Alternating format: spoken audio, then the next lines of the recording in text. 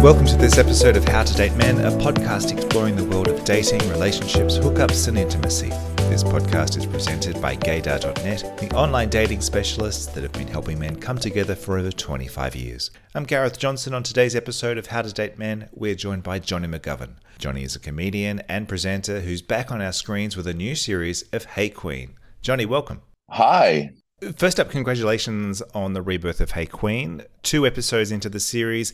Have you found your groove yet with your new home for the show? Yeah, it's just like riding a big gay bike all over again. You know what I mean? Like, I did the show for so many years. It's like 10 years of Hey Qween. And to get back into it felt really natural. I was a little nervous before the first show and spent a lot of time preparing and making sure I got it down. But, once I get behind that desk and I meet the Qween, I'm back doing the same thing that I always did, was really just trying to get them to open up and to find out more about them so that the audience can get a fully rounded picture of what this Qween is like beyond what they see on the show. And having access to be able to interview the eliminated queens, it feels exactly what Hey Qween was always intended to be. Is this sort of the final form that you envisaged for the show? Has Hey Qween reached its final evolution? This is definitely the dream. I mean, to be part of the mothership of World of Wonder, and really the most exciting thing is to get the direct access to the girls, to be their first TV interview.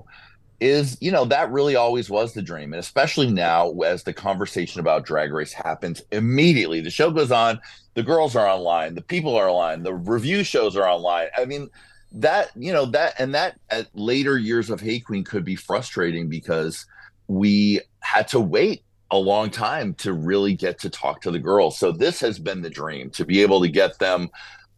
We record the day their episode comes out, and 2 days later it's there to watch, and that is really cool. And as always, and what I really wanted to be right there in the beginning, have that first conversation with them, and get that tea, sweetie.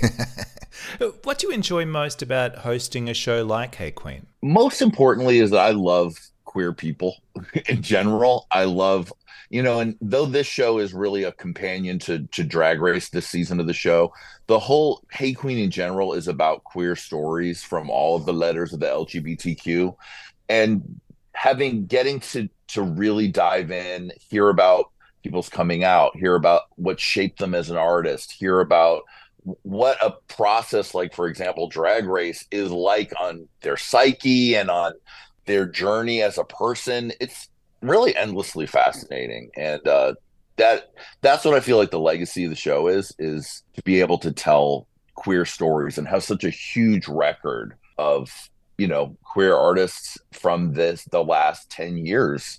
We got it all. You can dive deep on every single person. Each episode of Hey Qween is a lot of ways a deep dive into who they are. So I'm really proud of that. You've been a close observer of drag over the years and of the emergence and impact of RuPaul's Drag Race. I was wondering if you had any advice for anyone who was aspiring to send in their audition tape for a future series of the franchise. There's so much. It's like, just as someone who's an audience member, you want to make sure you are ready to do it, because we have seen over the years people who are, we've seen both sides of the coin. Someone who's 19 and comes in and slays the competition and wins, that's the best case. Or, you get on and you get there and maybe you were not ready. We only get to be brand new to the world one time. I thought that was really interesting, because you were talking about that with Mirage on this most recent episode, and she was saying, oh, I thought I was ready, and then I got there, and everyone else seemed to have a different definition of ready. Yeah. And then again, look at something like Mirage. Like, she felt like she wasn't ready, but she had that talent show song she did, got Stunning. 1 million streams. Exactly. Yeah. So it can go either way. So you just got to be prepared. To know who you are is, to me, the most important thing that a queen can do. They got to know who they are, so that when they get on camera, they're not acting like someone else, and then they later have to be like, that wasn't really me. Very hard to walk that back, isn't it? Yeah, very hard. Yeah, you got to spend years doing it. We've seen it happen. Now, you always seem to have been pretty immersed in popular culture, and your podcast, Jonny McGovern is Gay as Fuck, really leans into that. You're 10 episodes in. Are you enjoying your podcast journey? You know what? I'm having so much fun. Podcasting is where I have the most devoted audience, the audience that I feel the closest to. Gay Pimpin' with Jonny McGovern / Gayest of All Time ran for like over 10 years, and it was a deep dive into pop culture and into my personal life, into my friends' lives.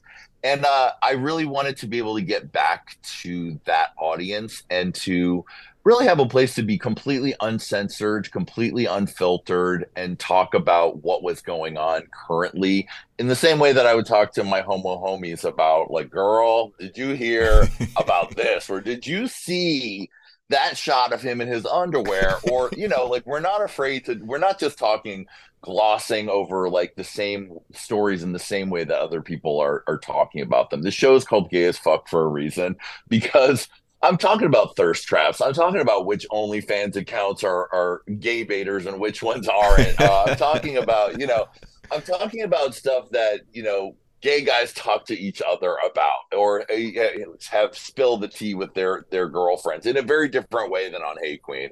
I am fully opinionated. I'm fully giving you my uncensored take on what I think is bullshit, what I think is amazing, what I think is hot, and being very unapologetic about all of it, especially when we talk about gay desire, gay sexuality. A lot of times I think sometimes we have to put on a proper front. Got to do that. And look, if I want to talk about the inappropriate things that some OnlyFanser sends you to sell you in the DMs, that's what I'm going to talk about. People need to know. Gay as Fuck. Yeah, exactly. I want to know. Oh, really? So you're selling regular underwear pictures for $5 on the feed, but we can see you doing a man-on-man fake sex act in the DMs? We'll see about that. I will pay the $20 and I'll tell everybody what it's about. Yeah, that's tax-deductible research, that is. Exactly.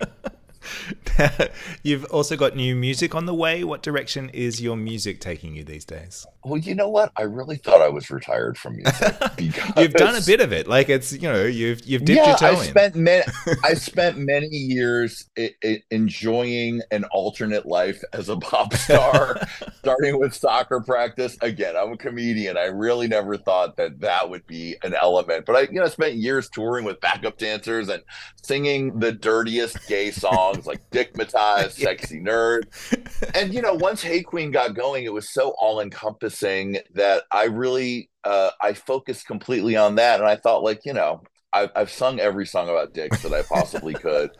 Maybe I've done it. But after, like, last year, when a song from my 2011 album, Gayest of All Time, a song called Man Areas, became a TikTok smash. I mean, became my biggest song ever. It has 22 million spins on Spotify. And I said, maybe it's the world needs more music. Maybe, because that song in particular was a song I recorded in 15 minutes after a night at the Cock in New York City. And I said, I need to sing about these strippers and porn stars. And it was literally the least commercial, the most niche thing I could have ever recorded. And that's what became the biggest hit. And so I said, well, I need to get some rotted, gutted, dirty songs and just go for it. Your audience needs more. Yeah, so I they're all in the vein of Man Areas. The album will be probably called Man Areas because I like marketing, and they are really fun, wild, dirty strip club anthems. And I think, as a queer community, we need more of those. That's what we fought at Stonewall for. Come on. Exactly. The brick is working it right now, okay? I guess my final question is, what are some of your goals and aspirations for the months ahead? What can we look forward to from Jonny McGovern? Well, you know what? I'm really having a great time right now. I'm living the dream where we shoot episodes of Hey Qween with a full staff. I spent years doing everything on Hey Qween. I booked a guest. I edited the show. I wrangled Lady Red. I made sure Lady Red had an outfit.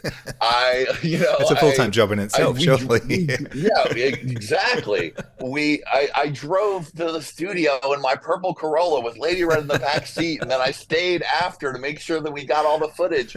This is a different experience. I'm working with great producers, people who have won Emmys. I have an incredible wardrobe. The set is beautiful. So I'm living the dream in that aspect. I'm getting to return to my podcast route with the podcast. I'm back to music. So I'm just spending my time being as gay and fucking creative as I possibly can.